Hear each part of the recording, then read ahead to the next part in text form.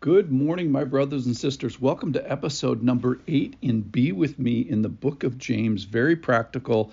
Yesterday we had kind of a fun time looking at the bridling the tongue and the power of words by looking at the word poopy butt.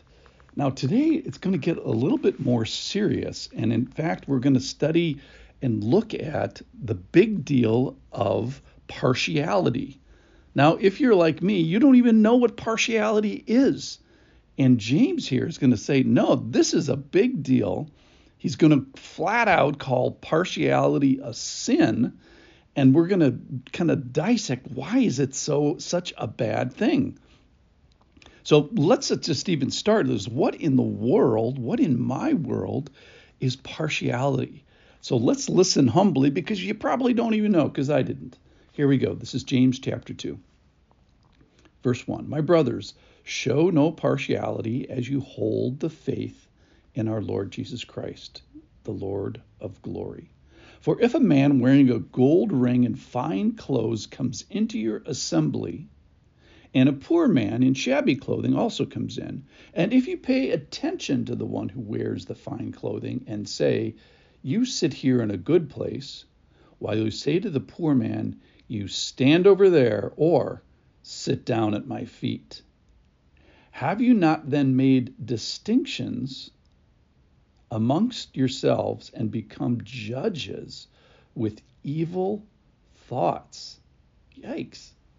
Listen, my brothers, has not God chosen those who are poor in the world to be rich in faith and heirs of the kingdom, which he has promised to those who love him? But you have dishonored the poor man. Are not the rich ones who oppress you and the ones who drag you into court? Are they not the ones who blaspheme the honorable name by which you were called? All right, let me stop there. So what is partiality? Partiality is a negative discrimination. That is deciding against something based on something superficial, wrong external markers. And it's making the wrong, and then we make wrong judgment in the church and in the assembly about people and also about God. So here's some things that we could discriminate wrongly about. How about previous religious status? That's all over in the New Testament as far as who should we honor, Jews or new believers who are Gentiles. So past religious status, or maybe what zip code you come from, or maybe what your country of origin, or maybe your accent, or maybe the age of arrival, or how long you've been at your church, or maybe your current age. Maybe we wrongly discriminate over young people versus old people, or maybe what job you have, or whether you're a blue collar or a white collar worker or unemployed worker, or maybe your personal habits. Maybe people that we discriminate some way about smokers or drinkers. But here, in this particular story, we find an economic partiality.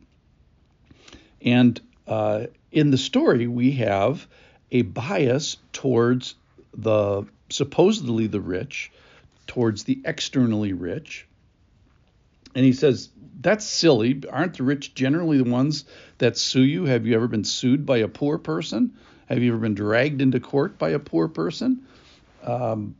He also says that sometimes the rich blaspheme the name. So the worst thing I think that happens here is what happens to the rich person, which is they pay attention to him, number one, and number two is they say sit here. They give the person a seat of honor. And then really the crisis, I think, is what they do to the poorer looking person. And they said, you stand over here. So they don't even give him a seat. Or even worse, I think, sit down at my feet, like almost in this horrible subjugation thing. So what is the sin of partiality? It is distinctions that aren't really there. That is, does any person burst into the kingdom and say, I deserve to be here, like some rich person? Aren't we all poor?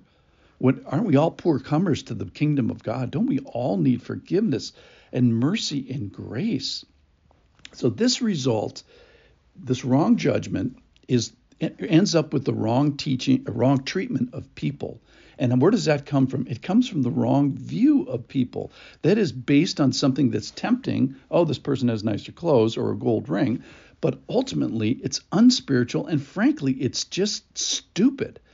And it assumes that God is the working of God, the activity of God is, our view is wrong of that, and that is that we even have the wrong view of God. So he corrects the people and say, has not God chosen the poor and other crazy backgrounds, religious backgrounds, and people from different zip codes and countries of origin and different ages and different jobs and different personal habits and different health status? And in the New Testament, even demon-possessed people got to be rich in the kingdom. So hasn't God chosen all these crazy people to be rich in faith and heirs in the kingdom that is adopted and rich beyond measure and heirs of Abraham and the promise and getting all these promises? That's the God that we have. So the sin of partiality leads to the wrong treatment of people based on the wrong view of those people, based on the wrong view of God's activity, based on the wrong view of the person of God. And that's why partiality is a big deal. It assumes, it presumes the wrong God, and that God is doing something that he's not doing, and he isn't doing something that he is doing. It assumes the wrong view of people, and it results in the wrong treatment of people. So it betrays bad treatment of people, bad view of people, the bad behaviors of God, and the wrong God himself. So why is partiality a big deal? Because it betrays a bad view of God. So this is why James goes on about it for 13 verses. We're only halfway there. If you think you don't commit the sin of partiality, come back tomorrow and I'll make more of an argument, I imagine. So Lord, help us with this. Help us to see it and not do it. What is it? The sin of partiality, the wrong view of God resulting in a wrong treatment of people. Thank you for listening, my brothers and sisters. Let's not do this.